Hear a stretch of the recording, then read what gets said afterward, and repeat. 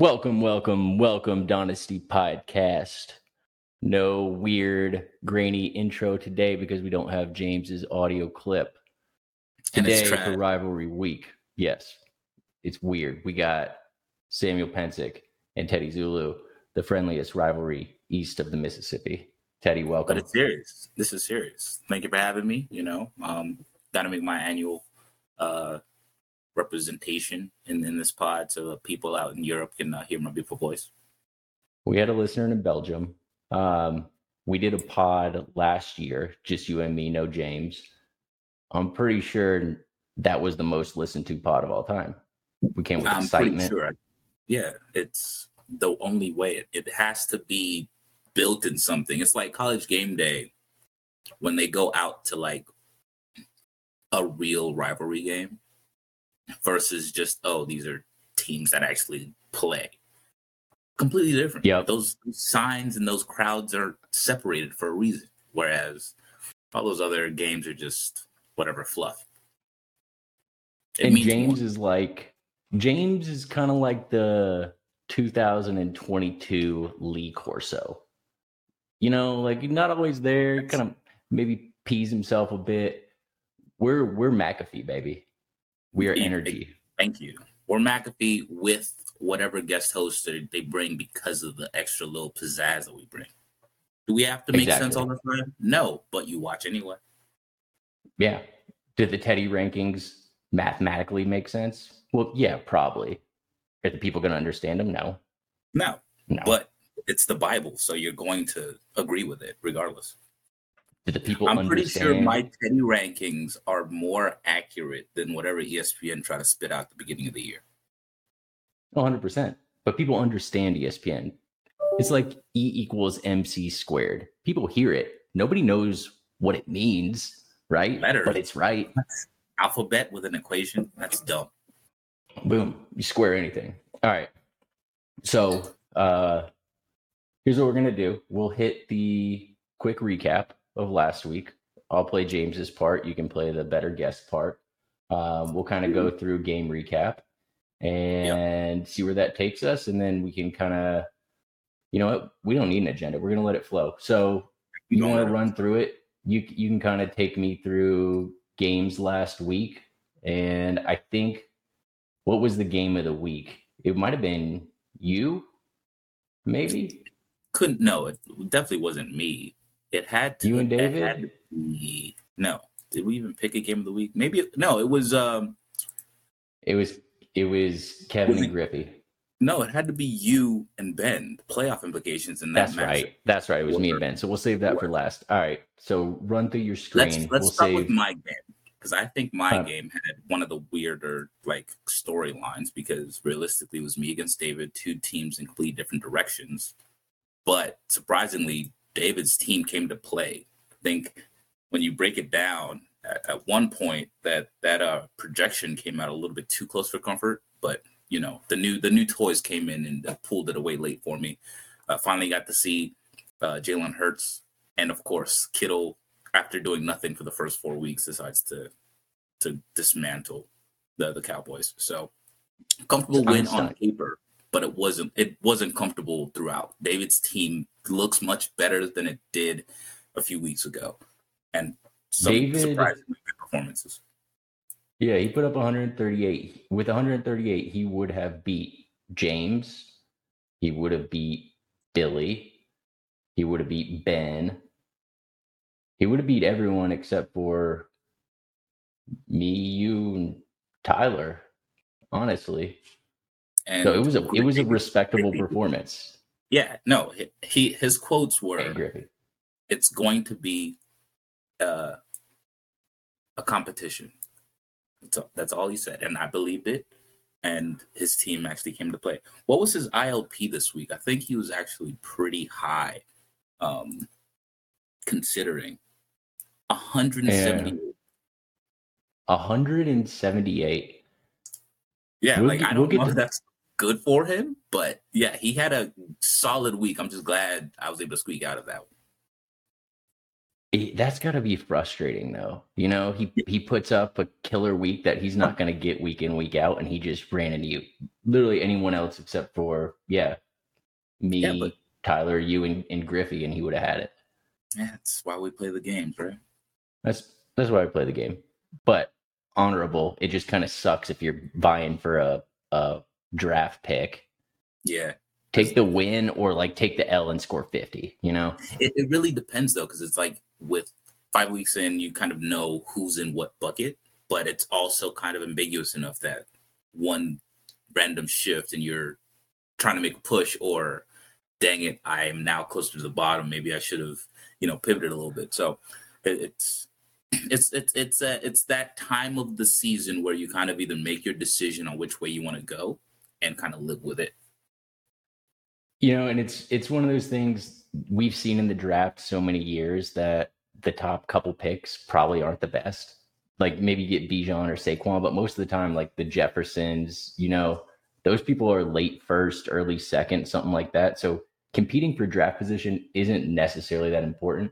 Maybe we got Caleb Williams, Marvin Harrison coming up, so that hurt him. He would have been in pole position for the top pick for Caleb Williams, and now we got Keenan with a slight lead.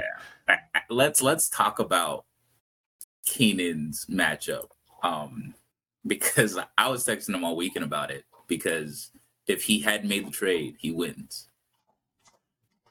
Yep. Does that do Kittle anything? Finally did season? It. Right. Does that do anything for the season though? He goes 1-4, kicks James down to 3-2. But realistically, there's literally no depth on his team. There's nobody on his bench that you can plug in and say, all right, this is gonna make me want to go after it. So it's one of those where, and I know we're gonna talk about the trade. But it's one of those decisions where I think Keenan kind of had to make a move where he, with the injuries and just the timing and the bad luck, you can't really turn around 0-4 into a real playoff push, especially in only 4 teams making the playoffs. At this point, I think more than 3 losses, more than likely you're not getting in. Billy, Ty, they're not losing. James, they're not losing more than 2 games, realistically. Yeah. Those are the games they play against each other, unless Ben comes in and tries to ruin it. So good. At this point, it's Billy and Tyler are in. It used to be Billy, Tyler, James, but James is only 20 points on the year ahead of you. That's 4 points a game. He's behind me. So if you look at Ben played the matchups. Team's not that great. You get a big game from Josh Downs or whatever, Sam Howell. Keenan wins 1. You never know. He's got enough people on his roster. But here's the thing, though. We're looking at it from a perspective of James' team in the same way that Ben has been doing. Like, you've got to play defense, right? You're winning off of defense and hoping the other team doesn't score. James is underperforming while you're saying Keenan. Like, Danny Dimes at this point, we know who he is, right? Kamara's come in and filled a role. Scary Terry, I don't think is going to be a 15-plus a game guy. Pittman, I think, is a solid double-digit, but not a 20-point guy to where you expect more than that. Like Keenan's team isn't filled with a bunch of DeAndre Hopkins. It's filled with guys that you probably want either filling in or like supporting your core. But if we look at it, Quentin Johnson, Mike Williams is out. Tyler Boyd, T. Higgins is out. Jonnu has taken 1 from Pitts. KJ Osborne, Jefferson's out. He's Kamara's picking it up. He's got the same talent that Ben does. Ben is what, 3-2? I guess you're right. 1-4. You're trying to get lucky. It's not going to happen. At that point, you're playing for pride, and when it comes to ILP, the wins don't really matter, because if you're scoring low enough and the other team isn't, then sure. But at the same time, so play for pride. Push. Sure, but play for pride. He could win 4 games, right, and knock James back down where he needs to be, right, and still get the first pick. So who cares? It's a 6-point game. I really, really wanted Keenan to win that one. I did too. I really did. I was hoping he would have, but it's one of those things where it just didn't. It it didn't work out the way it needed to. Like, there's just, again, I think Wins, losses. His team isn't built to where 130 is a baseline. It feels like more of a ceiling, if anything. Yeah, I agree. And wins, losses aren't going to matter for him. You can't. Ben made his push of we're going to get lucky matchups. He did it early, so you get hyped, right? You get a little overexcited. Right. But they each get 5 games out of that. If Keenan gets 5, he's still not making the playoffs. It's just it's better with James losing than Keenan winning. Because Keenan winning really don't matter. But James losing makes it more interesting for you, me, Griffey, everybody involved. Completely agree. James, look, and while we talked about Keenan, James' team isn't really blowing anyone away. He's started Juwan Jennings. To be fair, Cup hurt, Jonathan Taylor out. So he had someone else he was missing too. So he's back healthy now.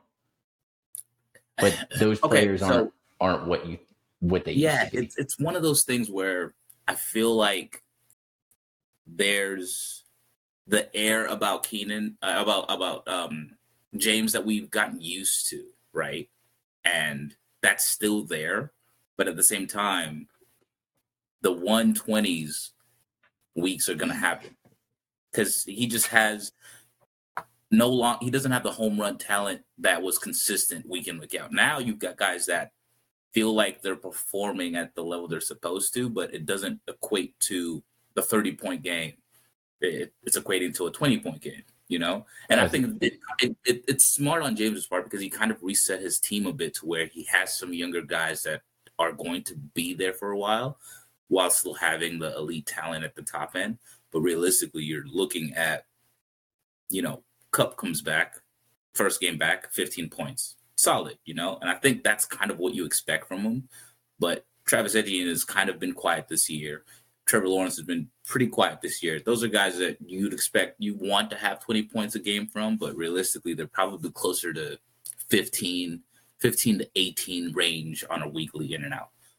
But even to say that, James's team on paper is super strong. If he maybe is able to swing a depth piece.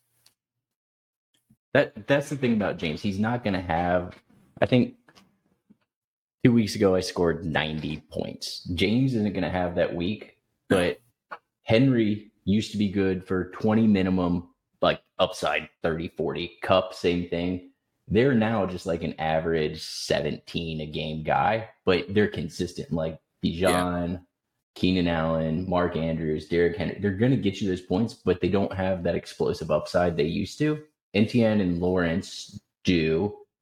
His team with these players 2 years ago, unbeatable.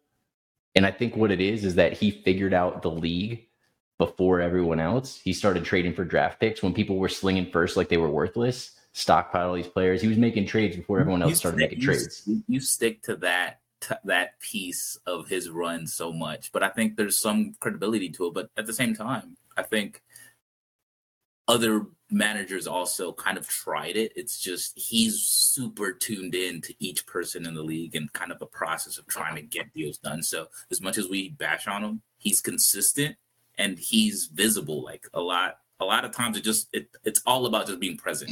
So, and I'm not bashing on him. He had the foresight and he figured out how to play Dynasty before anyone else in the league and built this monster. But then the last 2 years, everyone started kind of realizing what was smart, what wasn't smart. And now his team is a elite 2 years ago team. They're good. He'll make the playoffs, right? We won't doubt that. James will make the playoffs. He could have a 200-point week, but he's just not on the same level as Billy and Tyler. They're in a whole new, just a different stratosphere. To be fair, the one thing that you know about is it doesn't matter what you've done until that week comes that you have to play, and then anything goes. I've beaten James randomly as a 4th seed and made it to a final and lost to Billy, and I know you've probably been through it too, where you have a great team and it just wasn't your stretch. So onto a different matchup, you've got Ty, who is pretty much averaging like 190 points for fun at this point.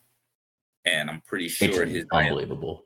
His ILP is probably north of 200, which is crazy. And then Ken put up a valiant effort. It looked good on Thursday with DJ Moore's big game.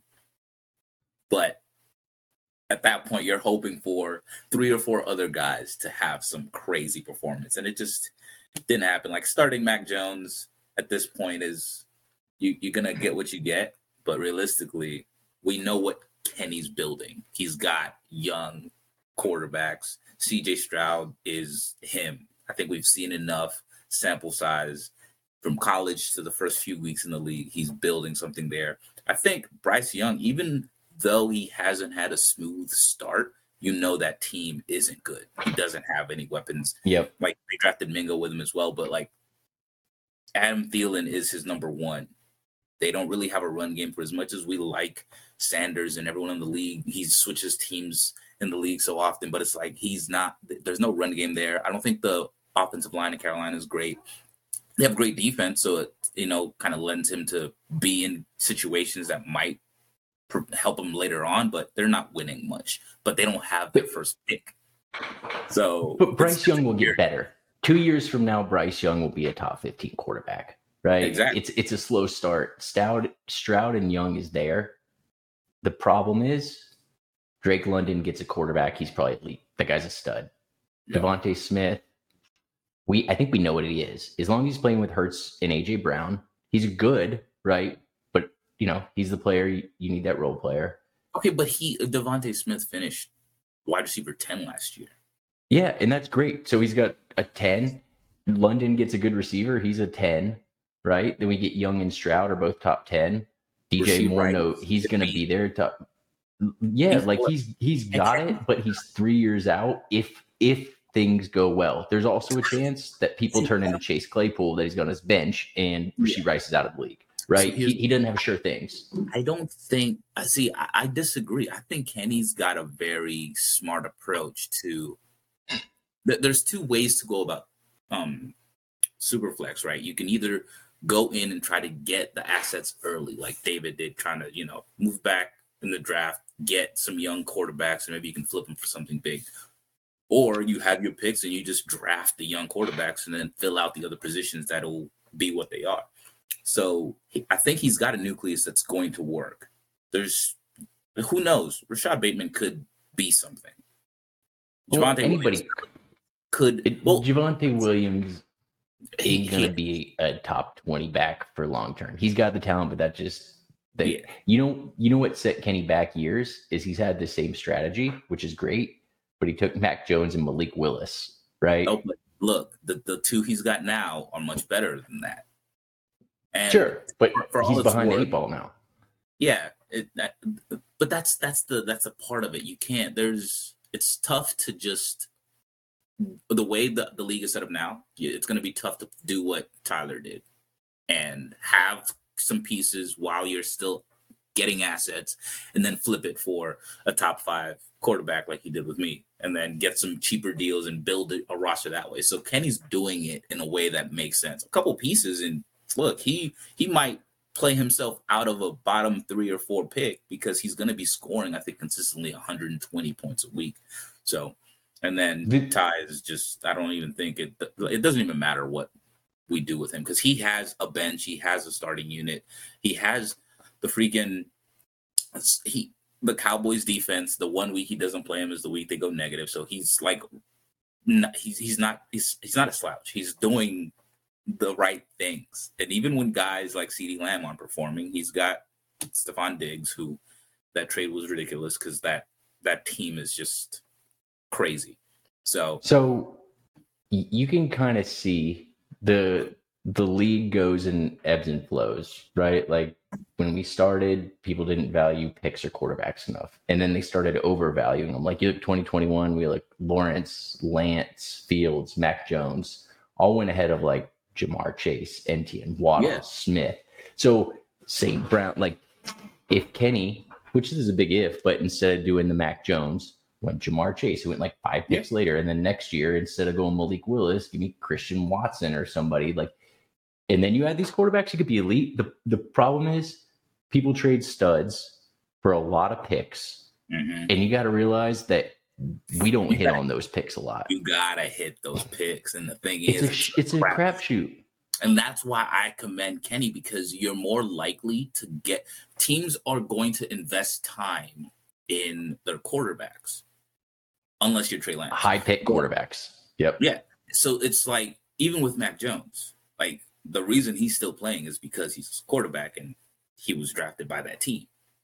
The reason that the Cardinals still talk about Kyler is because it's quarterback, shown enough that they want to be able to build. I think it's safer to go quarterback, especially when you're not in a position where you need them to be good right away. And the flip side of it is you can do it where I did it, or the way Kevin's doing it, where you get all these assets and you say, you know what, I'm going to build everything around them.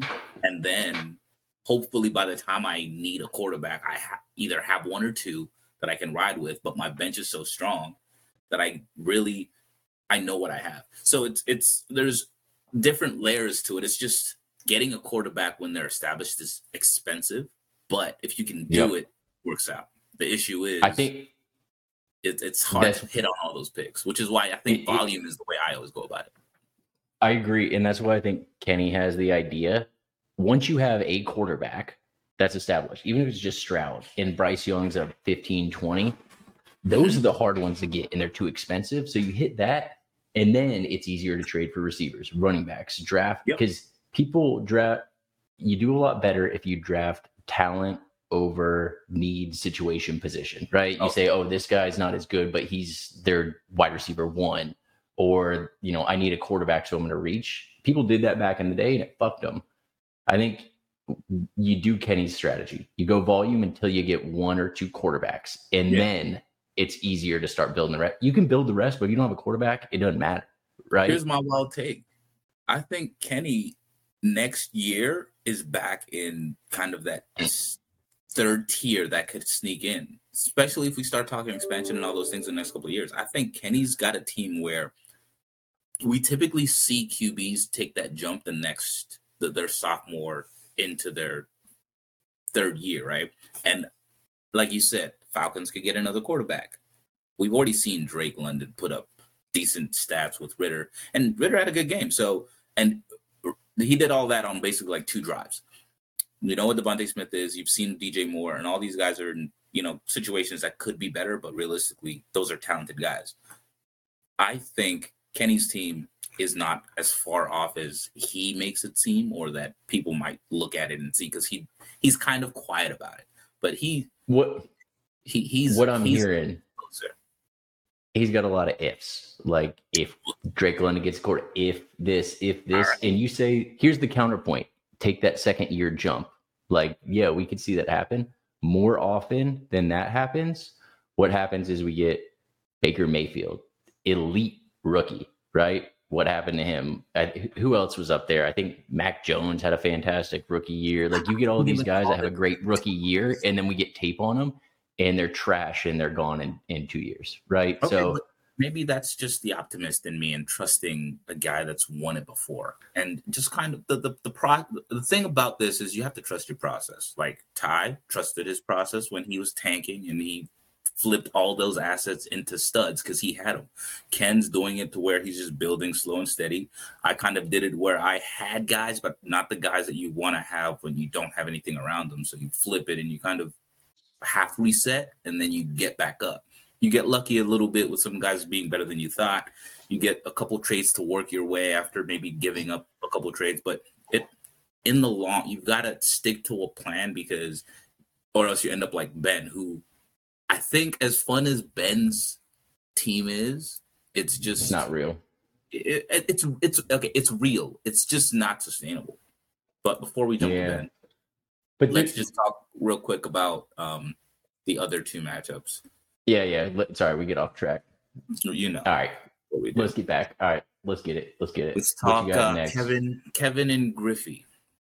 Interesting one, because I actually had Kevin as a dark horse this year, and he's completely shit the bed the same way as but he doesn't have the same rationale or reason that Keenan does. Keenan, we see what happened. He's just gotten killed by luck and injury and just guys regressing.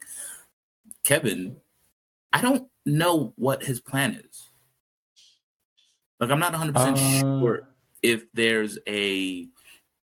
it's just the guys that he has aren't taking that step, or if he's kind of waiting to make a big move. Because I think he's always kind of getting assets, but is it a perpetual thing, or is he planning something? Because I think he's planning something, but at 1-4, it can't be something for this year, right?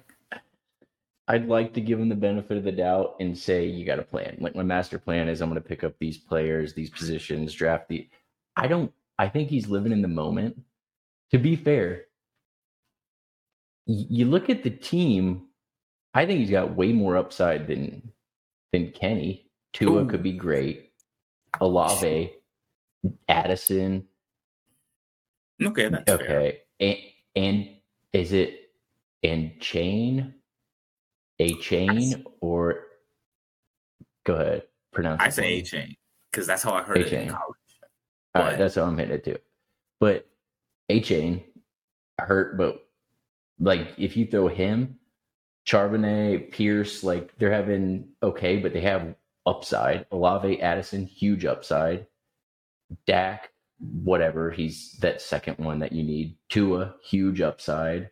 Like Dotson, I know I like him more than other people, but I like Dotson. I think he's got some players that have a lot of upside. Not like with Kenny, like Kenny's saying, we hope Rashee Rice could be good or Javonte could be good. I think the players that Kevin has have a lot more upside than the players that Kenny has. Okay, you can say that, right? But I'll put it this way: the Saints won 34-0. And Olave only had 8 points. Typically, you want the players that are going to be on teams that when the team performs well, you can see it translate on your guy, because then at that point they're recession proof a bit, right?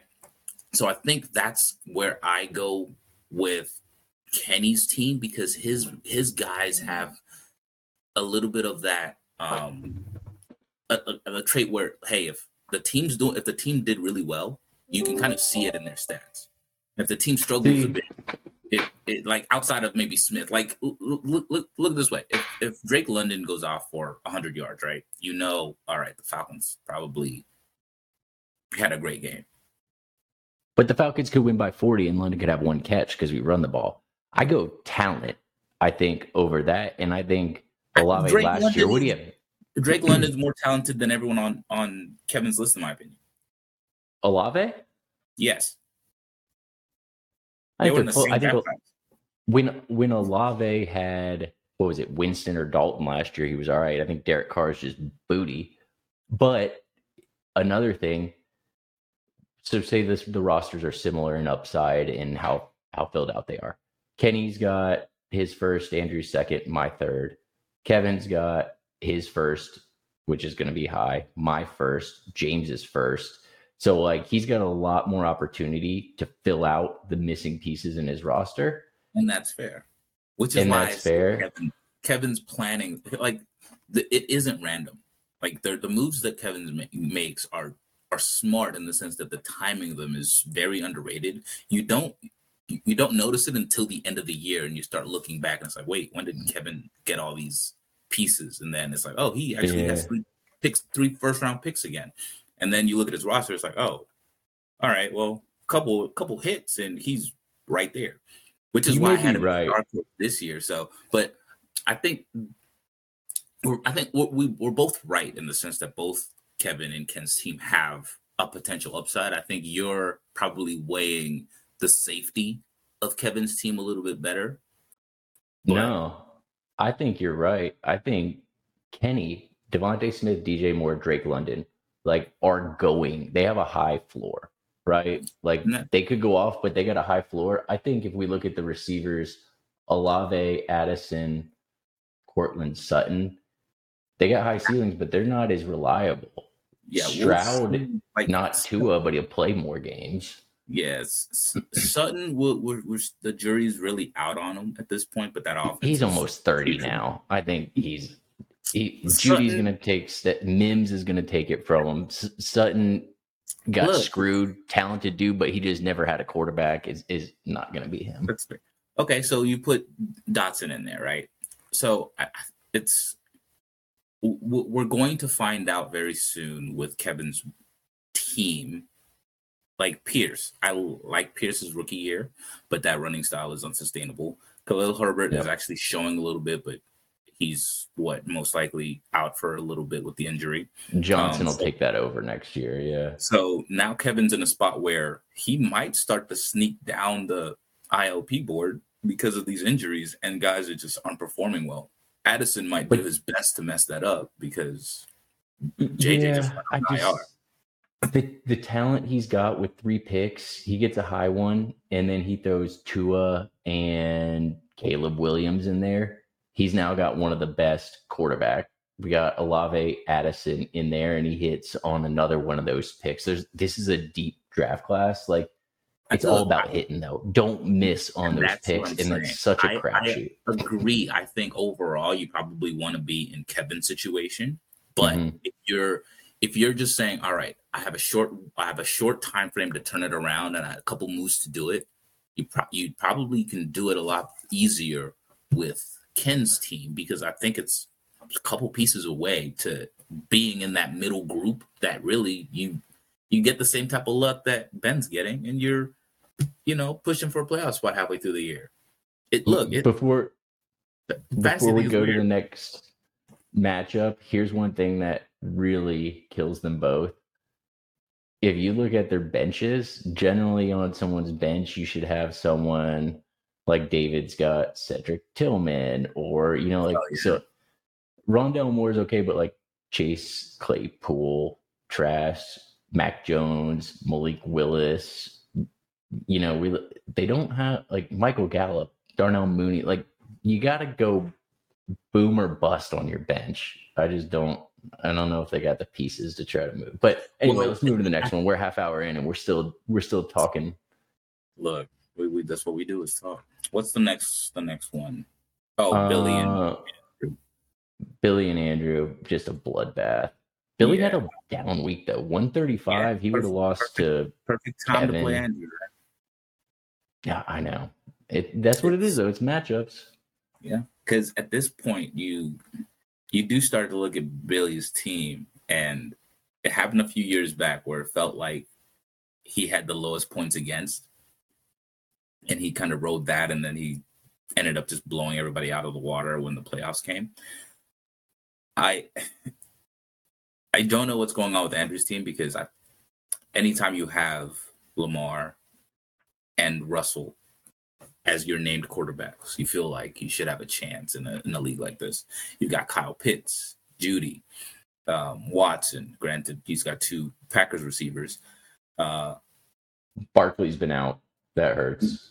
Yeah, Jahmyr Gibbs. I mean, Andrew's team has talent and some names. I don't think it has depth at all, but in a position where I was expecting a little bit of more of an output across the board. I think it's just timing as well. Probably unlucky with some injuries and all that. Russ, Lamar. I'm saying you need a QB1. Lamar's elite. QB2, you need someone that's like a Goff, a Russ. Like, he's got that. Judy, decent. Pitts, we'll call good. Saquon, good. Kyron Williams, the dude was like a stud. The problem is you can't start 2 Packers receivers when Jordan Love's the quarterback. That's just bad business. What does he have? He's gonna start telling you. You know what? I think Kelsey might miss some time, so Tony might get something. But J.K. Dobbins, if he'd ever played more than a game, Williams, that's true. Barkley, Gibbs. I take that's it back. 2 running back, 2 flex. We know exactly what's happening here. Andrew's just been hit by the injury bug and unlucky. That's both his top 2 running backs. Russ can't seem to be consistent. I mean, he had a good stats-wise game this week, but realistically, the eyeball test isn't good. Lamar, I think we know he's not a 10-point guy. He's closer to 20, 25 on a regular, so that's an anomaly. But what do you if you're Andrew, right? What are you doing this year? Because realistically, I think that's why his bench is the way it is. Like, you're not trying to fill it up with guys that are gonna randomly explode like I do. You want to maybe creep your way down, right? Because you have the pieces where maybe if you have a high enough pick, you can either flip it for a guy, or you just maybe wait for your guys to get healthy and make a run next year. But Andrew historically has been so bad drafting. Like, no offense, he just has been bad drafting, unlucky. It's a lot of luck. I would try to flip like a Saquon or a Lamar, and then pick up like some, instead of 3 first-round picks, try to pick up some like a Jordan Addison and like a Dalton Kincaid. Like, pick up some, those long shots are almost just as reliable as, the number 6 pick. I don't know. I would not go like, I don't see there's anyone on his team right now that you can build around, and except for maybe Gibbs. And I say this because the way to build a team, you got to get a quarterback first, like you said with Kenny, and then you get receivers, because receivers are going to play for 10 years. You get good young receivers, you don't got to move them. You get a good quarterback, you don't got to move them. Running backs, if you're 2-3 years out, don't draft running backs, right? Because by the time you're competing, that running back sucks. You draft him if you want to trade him, and usually it'll take him 2 years till somebody wants him. I think in this case, it's a little bit of, all right, I think you've got a strong enough core that he was expecting a little bit more consistency from his quarterback room, not all his running backs to die, and Kyle Pitts to maybe get back to the top 5 draft pick that he's supposed to be. And then you have Christian Watson coming back healthy, and we know he has big playability. So I think there's a framework there. It's just he's been unlucky, and sometimes you can't beat it. Like, everybody can't win. That's the truth of it. Everybody can't have exactly what, because at post draft, everyone has a plan and everybody has what they hope their team to be, and just doesn't. Here's what I do if I'm Andrew. I take Jahmyr Gibbs, who's going to be a stud, right? I take Jahmyr Gibbs. I trade him to Ben, because Ben's got a Lions boner. And I try to pick up like Sam Laporta, who was I just looking at? Tank Dell, and maybe like JSN, or no, that wouldn't work, but like a pick, right? No old guys that are scoring. Just give me those young studs.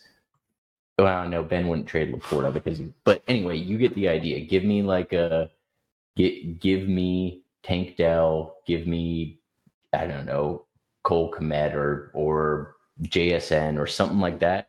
Get 2 or 3 young players for Gibbs, because in the grand scheme of things, Gibbs is hyped more than them, but he's probably farther away from competing than a real running back window. And get some receivers, get a quarterback, get some tight ends, like build some long-term people and some draft capital. It's easy to say that, right? But it's so hard to either find what you want value-wise, and to find someone in the situation where they're going to give you that value, because they are going to get their year out of it. Because really, you make those moves thinking, all right, this player is going to be in my roster that's going to make a push, right? So you don't. It's easy to say, get rid of the rookie running back that is probably going to be good for the next few years, because if that's the case, Saquon probably wouldn't be a Giant, right? So like it's just one of those things where I think everyone has that idea, build from the outside in, but the situation's got to match. A lot of teams now don't even unless Kevin wants to trade up one of his first. Like, who really has a first that's in the position to? But Andrew's in a position that he's got a quarterback. And once you have that, you build around it, but you build with receivers that are going to be there a while. Who's got firsts? The only person that has more than one first, Griffey's got his and Tyler's. Yeah. Keenan's got his and yours. And Kevin, first of all, fuck you. I wanted Hurts so bad, but I didn't have the capital. Kevin's got 3. Yeah, what I would say, keep Lamar. Try to flip Saquon, Gibbs, whatever, and pick up some young receivers, because I think a young like a Jordan Addison to me is more valuable than a 6th pick. Maybe people would value a 6th pick more, but that's a shot in the dark. It's a crapshoot. And how often do those top 5, 6 picks hit? Where Addison, I know eventually is going to be good. So yeah, look, I think that you've got to do that like right now before these picks start having faces, right? Because then we're going to be saying this about the next Addison next year. It's like, oh, well, why would I trade you this for that if I know this pick is going to be this player? So, but take the face. Don't take the wild card. Take the face. Don't take the gamble. But what I'm saying is that top pick is not going to be easily moved, especially if you're in a situation like the only person that maybe could make that move is probably Griffey. But Griffey doesn't need to make that move unless he wants another running back, and maybe that's a move he makes, and he gets a young running back, gives up a first. I don't know. It's tough. It's not an easy move to make because all the competing teams in this league, where their picks are going to be, or they don't have their pick anymore, or you're James and you have a pick that's actually really valuable, but realistically, it's not. Those late first picks, like if we just look through some of the draft history, tend to not be that bad. The late picks. What I'm saying is, who is in the championship window that wants that running back has the pick that is going to be able to get it, is what I'm saying. But that's what I'm saying. Don't trade for picks. Trade for players instead of picks is what I would always recommend. And then people got to put your team into, there's a couple buckets. And I think once you accept and understand what bucket you're in, it makes it a lot easier. It's having a plan, right? There's a couple teams that are right there at the championship. There's a couple that think one piece is going to set them over the top. That's not necessarily the case. There's some that know they're 2 years out, and there's some that know they're 4 years out. When you have a 4-year plan, you value your players. Exactly. So if I say I'm not going to be good football to admit that you're 4 years away. But if Andrew says I'm 3 years away, his value of Saquon is not nearly as high than if he says I'm a year away. And then he's much more willing to give him up. And I think once you're realistic and you define what your window is, then you can make trades. I think everyone's trying to make a trade that's equitable in the moment, but understand, when do I want to really compete? Like the trade I made to Billy, I understand I would have to get lucky this year only because Tyler was so good that there was no way I was going to beat him. So I trade all my best players for young players, understanding you'll probably make the playoffs this year instead of me. Look, I jumped out of the race on purpose. I appreciate the love, but we'll talk about that trade because I have a take on it. But all right, we're 45 minutes in. Let's hit this last game. So first of all, this is much more intelligent banter than we've ever got before. Hey, this is why we should do this more often. So, of course, last game is me and Ben. Yeah. Ben should have won that game. Going into Monday Night Football, I was up by 20, and he had Love and I think Dobbs. So he was. Yeah. I was texting James like, "Hey, should I drop a bench player and pick up a head coach just in case at 20 points?" Like, yeah. And then Jordan loved it. Yeah, Love, and then he took Dobbs down with him. So, and that's killing a great game from Moss, who is going to be interesting considering JT's back. Tajay Spears is slowly chipping away at that. Used to be one lead workhorse team, but now it seems like a little bit of a timeshare with Derrick Henry on the Titans. He had started Jameson, which, good play on him. Did he have any other options to really start anyone else? No. So, I think he kind of knows who his guys are. Had a good game from Sam. A couple decent performances. Sam Laporta is going to be a stud. I think that's easily a beast. Dynasty tight end one, even this early, considering all the good ones are closer to 30 than they are to, 25. And we haven't seen tight ends really break out like this year one. But they never do it. We Except for saw Pitts, and do then it, but that was, with Matt Ryan, who historically slings the ball. So we'll see what Laporta can keep doing. I think that team is set up well. It's going to be interesting. I'm not a fan of having, multiple players on the same team, just because I think it kind of not multiple players that are at like premier spots. So if Jameson ends up being a flex guy for him, that could be great. But if he's one of your top 3 receivers, you're going to be stuck a little bit. But we've seen Ben play to the competition and make it interesting. So you, on the other hand, have also done the same and lost. So I think it makes sense why you have the rationale to make the move you made, because like you said, you kind of have your range of outcomes when it comes to your weekly output.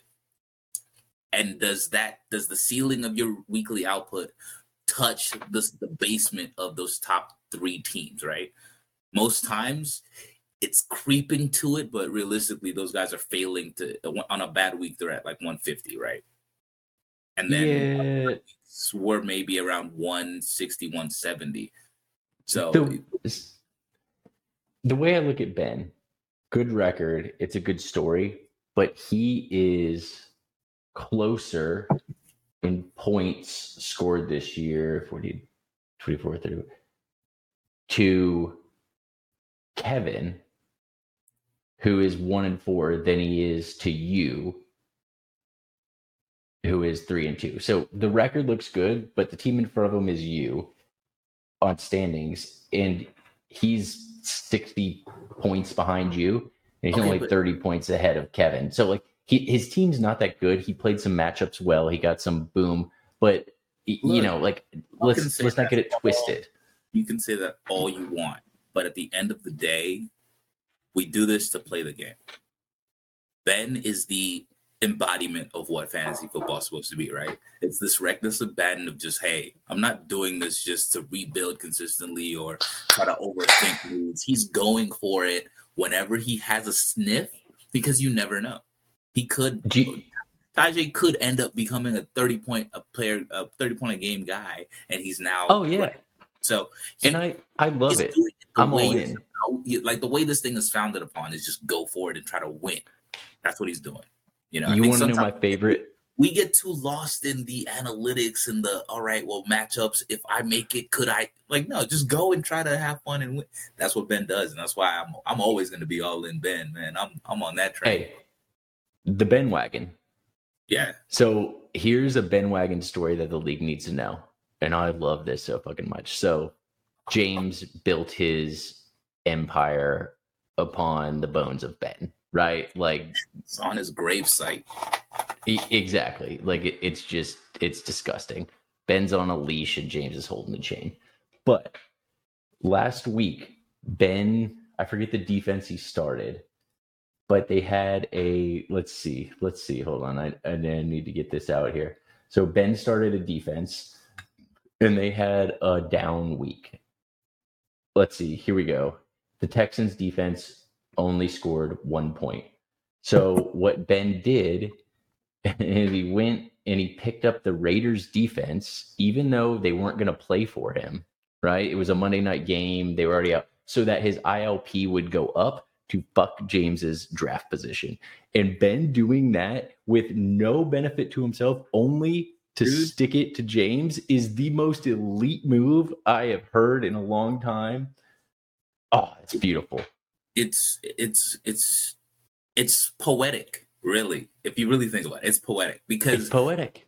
The year started and I had him at the bottom of my Teddy rankings, and mainly because the way I put those things together is built upon not just the team you have, but what your team could be, right? And what your assets are, how you manage your team, how the moves you've made.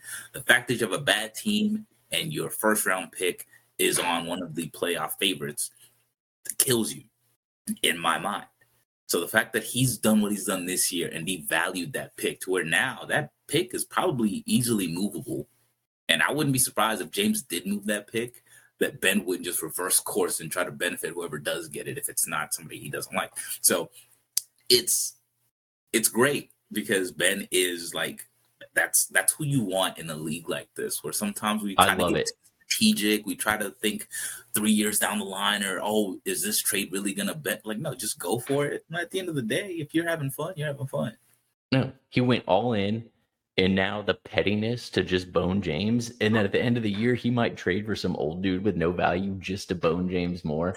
I love like it. So I want myself to win. Then Teddy, you're like made 51% me, 49% you. If it's not one of us, it's Ben. Like Ben has my vote. I'm on the Ben wagon hard right now. I think if it's not one of us, just based on the way everything's scripting out, I want Griffey because he's been in positions to push. Well, did we even go over that game? But yeah, he's been in positions to push, and he's just overall good guy. But Ben is like the embodiment of what I want fantasy players to be. Even I can't agree. be that gutsy because sometimes there's the risk involved is crazy. So I'll tell you this. I traded a first for Debo from Ben, I think. I traded a first to Kenny for Derek Carr. Like I traded all my seconds to Kenny for Mostert, like old players with no value, but I went hard. I was all in. This is my window. Let's go. And then 2 days ago, said, fuck it. Not my window. I'm changing course. So like I was going all in, not as aggressively as Ben, but I also haven't had a pick in like 4 years. And I want I want to trade with everyone, at least have engagement with everyone. Everyone knows I love picks. Like you say trade for faces. Screw that. I want the fun box. It could be a face or it could be a pile of shit. I want that excitement. That's why I love picks so much. I'll trade for thirds. Fuck it. But when I saw that trade come through, I was like, damn, is Sam backing off? Because realistically, the only reason you trade away the guys you did to who you traded them to is because you're like, all right, I'm closer to the middle of the pack than I am to the top three, top two, realistically. So you make that decision of, all right, if I reset and try to reload a little bit and not lose so much and maybe extend my window, it makes sense. For me, though, me as an avid supporter of this rivalry we built, I saw that and I was like, damn it. But you think about this. Tyreek said he was going to retire soon. Whatever. He's the obvious wide receiver one. Whatever. But Mike Evans, he's putting up 3 points less than Jefferson. Like Mike Evans is still elite. He ain't going to be that in a year or two, right? Mostert with A-Chain out is going to be, he's running back 2 now. He's going to be good. He ain't going to be there next year. So these players I traded next year, I finally got a damn pick back. I got 2 player. Like now I'm dealing with a young core when before my team, if you look at my team now, it was all in because Evans, Mostert, Hill, they ain't going to be there next year. So it was either make a splash and grab. My first attempt was I want Tua, I want Hurts, I need a splash to win. When I couldn't get that, shift direction. Fuck it. Like we're pulling out and we're going to go for next year. And honestly, that's fair because it's rational. And it's one of those deals that you rarely see a rational deal between 2 teams that are in kind of the same bucket. And it pushes both teams out of the bucket in 2 different ways.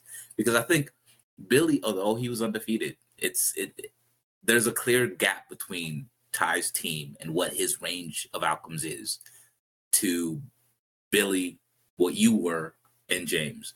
Of course, with the Hurts deal, I kind of pushed my way into like that rung of players. Ben, I think this year has just gotten lucky with matchups, but the teams that everyone's kind of targeting what Ty has. When you made that move, it pushes Billy back into that 1A grouping and then kind of pushes you out of that playoff contention in the way that it's a comfortable thing for you because now you're in this group with the rest of us. And I think James is sitting in his own little. I think James is comfortably in the playoffs at this point. If everyone kind of is doing what they do, so James now is put on each line. Yeah, it's like a 4-way battle between us for that last spot. Part of my rationale, as shitty as it sounds, I had a 90-point game, which is half of what I should. It's abysmal. And I'm 18 points behind Billy on the year in points scored. Tyler is like 70 points up on Billy. Tyler is just untouchable. So part of me, my rationale to make that trade is if I'm going to give Tyreek to anyone, I want to give him to Billy because I want to make a competition out of it. And I was always, it's like we said, understand your bucket, right? Yeah. Are you I'm going to go all in. I tried that. It didn't work, right? So what's my next bucket? It's okay. Like, and I love that Billy defined his bucket is like, fuck it, I'm going all in. Give me some old guys. I'm going for it this year because he has a hatred for Tyler that I just love so fucking much. Okay, here's the thing. I don't think it's a hatred for Ty. Yeah, I think it's you can say that. I think at the core of it, based on kind of just the vibe I get from Billy, I feel he's really competitive. Like overly competitive, but he understands like, all right, gamesmanship and all that. And which is why the if he truly hated Ty, I feel like there wouldn't be a timeline of how long that hate would go. I think it's just the situation last year was trash. So he's gonna hate that piece of it. But also it's that hunger. It's the same thing like Brady had, right? Where it's like, yo, I don't hate Peyton, but the fact that this guy's breaking records while I have a good team around me pisses me off. So I'm going to make it look like I hate that guy so I can drive myself to beat him in the AFC Championship game. Billy, and guess what? Now Billy's now pushed into that bucket because he's trying to just beat that. Because if he can now beat a better version of what Ty had last year, he can basically claim, hey, look, I beat you better than you were last year. That means I would have beaten you last year too. So realistically, there's no question. Isn't this the trade that, like, when you think logical dynasty trades, what you don't want to see? I'll give you a quarterback. It's basically one team goes all and takes old guys that are like in top 5. One team sells old guys and gets young guys. Like, this is what we want to see. Don't trade me Travis Kelce for a first. Like, that's just dumb. That's why when I saw it, I understood it. But I was also just, if it wasn't you, only because it's you and I want both of us in there, right? So when I saw it, I was like, damn, he's backing away from the push, but it's not bad because you're realistically opening your window a bit, like Puka and Puka, Waddle, St. Brown, Mahomes, Pacheco. That's young, bro. Like, that's it. And it's not far-fetched to, who knows, maybe they end up just killing it the rest of the year and you now win the trade on value and everything. But it opens your window. Here's the thing. Let me ask you this. Before the trade, I had a good team, right? But my chance at winning the championship was sneak into the playoffs at the 3 or 4 spot and then get some lucky matchup wins. Agree?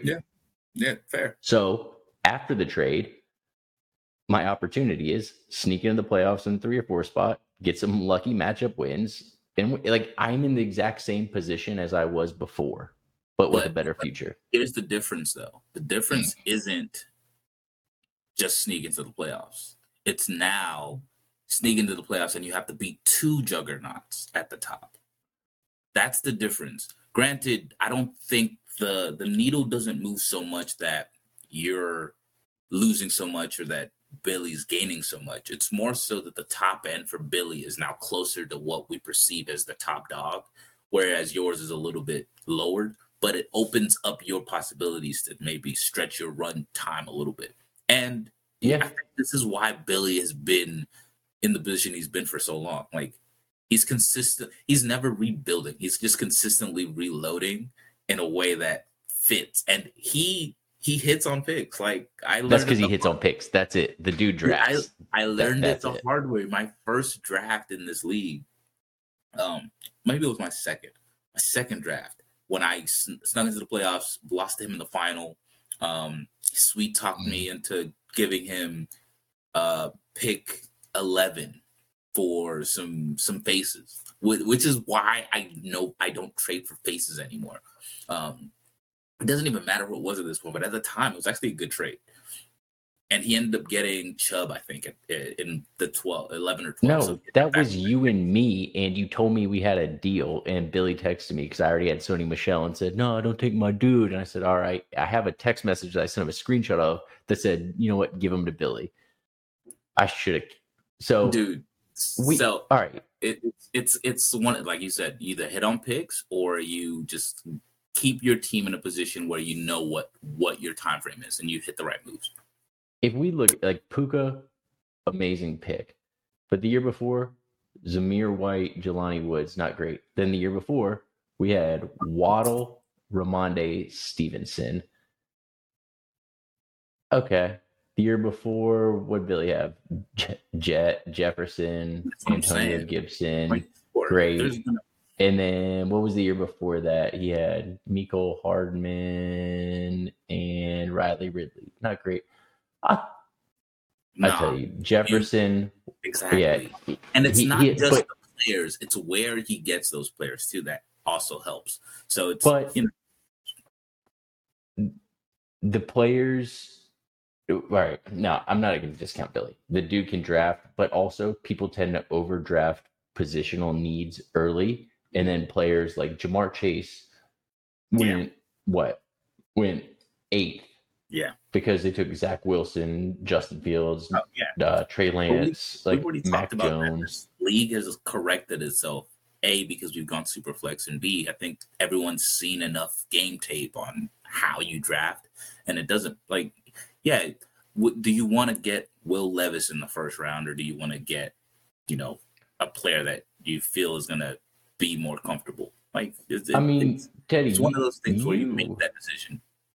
You hit some picks too, my dude. Yeah, Garrett Wilson. Based off of volume, bro. And I think in the first round, Brian Robinson. Well, the first round picks are like kind of trash. It's they are when you start to pick up all these. Nico turned out all right. Terrence Marshall. Okay, so the story behind Nico. I actually didn't like Nico as a player. It's David's fault that I ended up drafting him in this league. He talked me up into Nico for so long, and he believed in this guy. And he just said, look, there's something like this guy has it. The situation might suck, but eventually he's going to be a guy. And in 2020, second round, you had back-to-back picks. You went A.J. Dillon, Brandon Ayuk, Michael Pittman. I mean, that ain't bad. And then I went Zach Moss after you. But no. All right, so let's do this. We just hit the hour mark. Let's read. Let's go to some questions. You want to do all right? We're gonna do rapid fire though. You give me one word answer. I'll give you one word answer. Cool. Right, cool. I'll read them out to you. All right. Here's what we got. Question number 1. Shit, there's so much stuff. All right. How many deviled eggs could you eat before you throw up? 12. You think it too hard, man. Rapid fire. Hit me. 12. 12. I'm going to say 12 as well. That's good. How many do you think Kenny could eat before he throws up? Drunk Kenny or sober Kenny? Sober Kenny. 2. Yeah. 3. He got weak stomach. How many deviled eggs could Kenny eat before James throws up? If he swallows them whole, I'm going to say about 4. Yeah, I was going to say 4. Who has an older roster, Billy or 2023 Raiders? I don't know that team. I'm going to say Billy. Who would be the best league commissioner if James or Bowie stepped down? I'll let you answer that one. Keenan. I disagree. I'll say ChatGPT. What makes a commissioner good or bad? He all up doesn't in the meddle in video. shit, and he listens to his people. If the commissioner is too visible, get him out of here. All right. Gotta be in the background. I agree. Teddy rankings will go last. Worst trades that you've ever been offered. I can't read through that. It's mainly everything Tyler's given me is just trash. I'll tell you the worst trade I've ever accepted was the one for Cousins that I gave up to him. Like I stay up Probably at Tyler. I'll tell you this. We'll do one more question. Here's my quick rant. There was a quick period when Tyler got Herbert and Kelsey, I think Cousins, maybe Aaron Jones. For some reason, the league went apeshit on trades, right? And they stopped valuing pick. Like young teams all of a sudden were like, I want nothing but picks.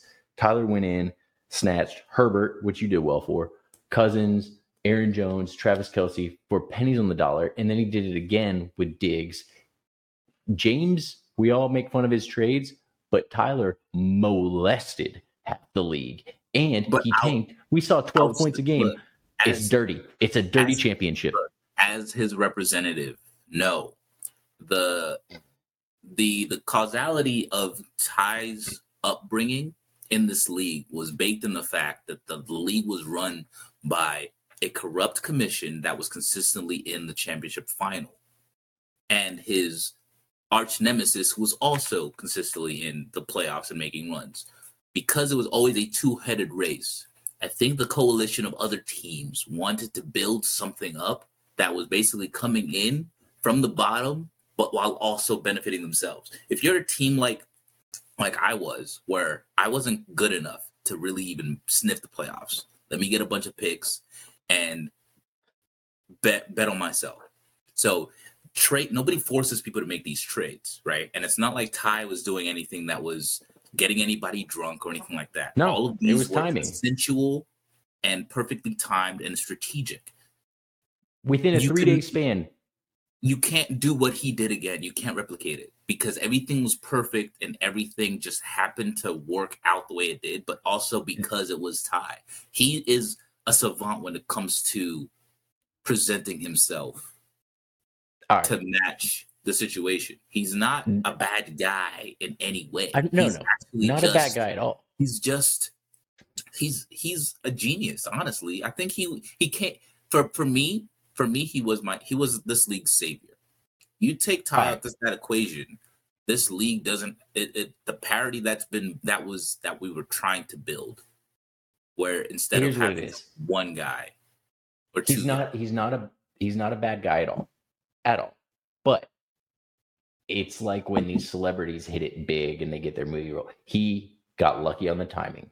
I forget what it was, but it was when he did the Herbert and Kelsey trades. It was like a 2-day window. And for some reason, a trade happened and all the shitty teams were like, all right, fire sale, get rid of everyone good. We need picks.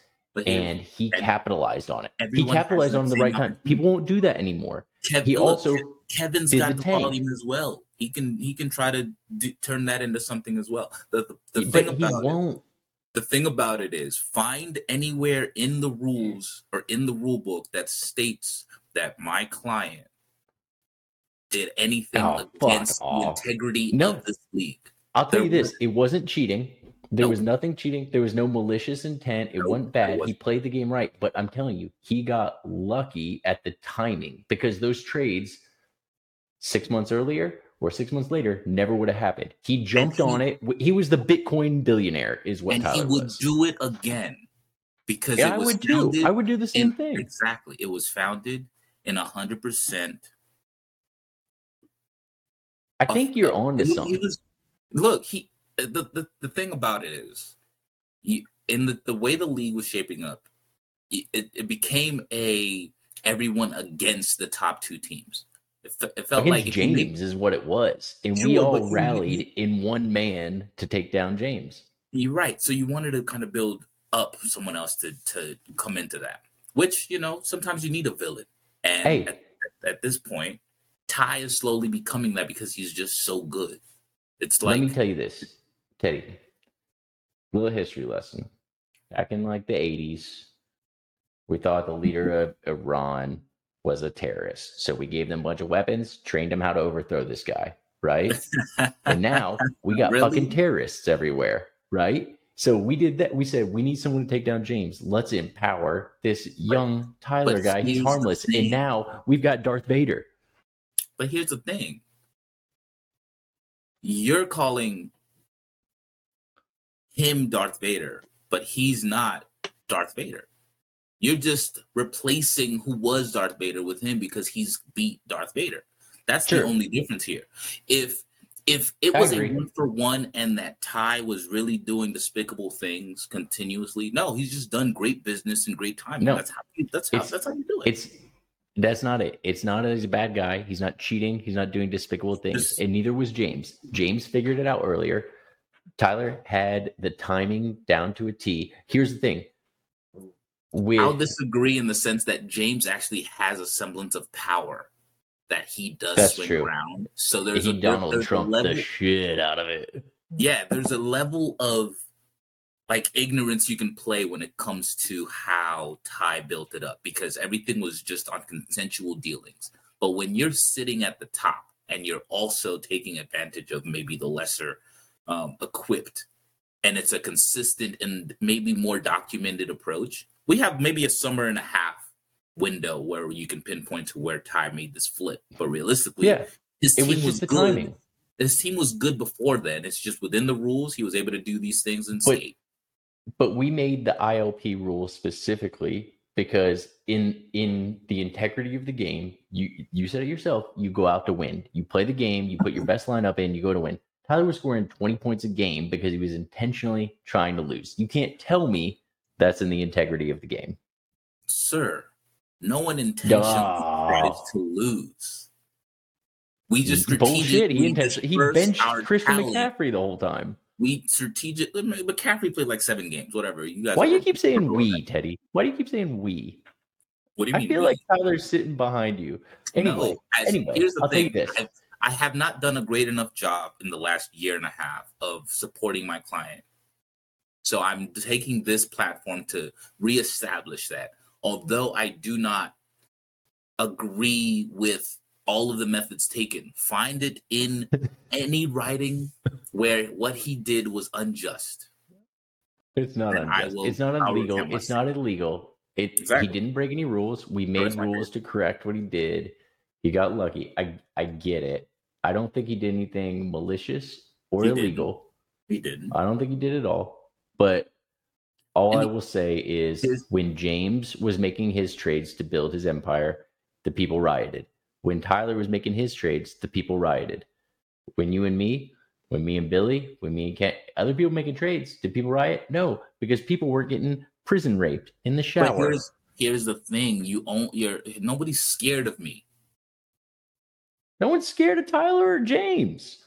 But they keep getting molested. That's because Tyler and James's teams had the air about them of damn, that's a juggernaut coming through. I need. So you're telling me I get a shitty offer from a really good team, and I say, "Oh, I'm scared they're going to beat me by 40 points this week. I might as well just give up my." If you really look into everything, right? In the same way that he traded for Herbert, he could have turned around and traded for Kyler. That's true. And it was a good pick. Herbert was a good pick. And what'd you get? 3 firsts for that, I think? Right. And you turned turned 3 firsts into some good players. Yeah. There's in the same way that James does all these things, but realistically, he's targeting the players that are smart to target. And Ty made all the right moves. He didn't target guys that weren't going to hit. He was going after the smart strategic moves and made the adequate offers at the time that the owners of those players were willing to forfeit. That's all it is. And I rest my case because we're coming up against it. You got Garrett Wilson. You got some good people with those picks.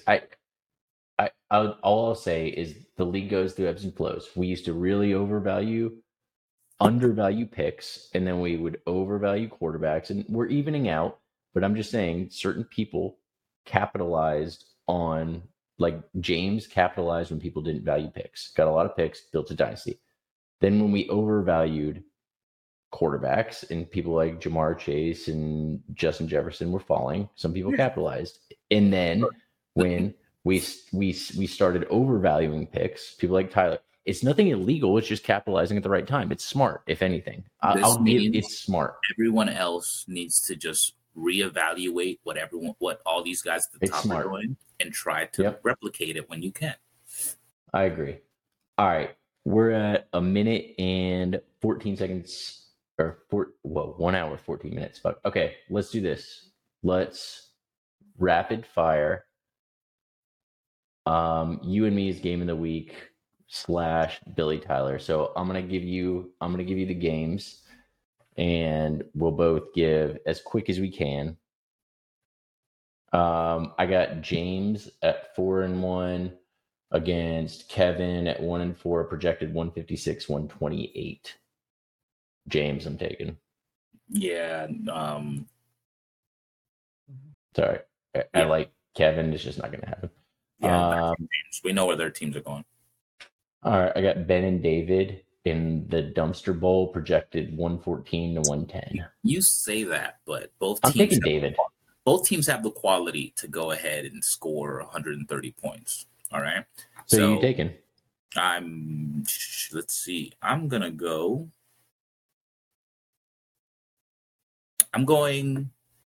Ben because you went David. I think David's a sportsman, but he knows what he wants. All right. We got Griffey and Keenan. Keenan 117, Griffey 136. I just got to take Griffey. I don't trust Keenan. I'm sorry. Yeah, I have to believe in what we've seen, and I'm going Griffey. His Burrow to Chase connection is alive again. Thielen's ball. I like it.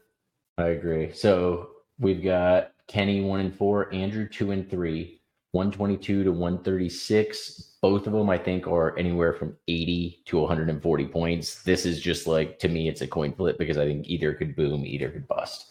I'm going to take Kenny in this one as a wild card. I'm taking Kenny. All right. He's shown me enough. I'm confident in Kenny this week. All right. So here's the one. We got Tyler at 4-1, Billy at 5-0. Tyler, obviously the scoring champion. Right now it's at 146, 148. But the problem is Billy doesn't have his players because I'm at 170 projected right now. And that's going to change when Tyreek and all these people. So projections, meh. I'm taking Billy in this one. I'm taking Ty. I think this is the week we see the undefeateds go down. And I love it. Overall, yeah. See, I'm comfortable with the level of options that Ty has on his bench versus the options that Billy has. This is why people listen to you and me. We go with James. Everyone's chalk. We're the same. I'm going to go me. You're going to go you in this next game. And then we're going to split our picks, right? We disagreed on 3, and that's fantastic. I'm going to take me even with right now it's 170 me, 153 you, which are the 2 highest scores. My dude. But I'm going to lose some people. So I'm going to take me. Obviously, you're going to take you.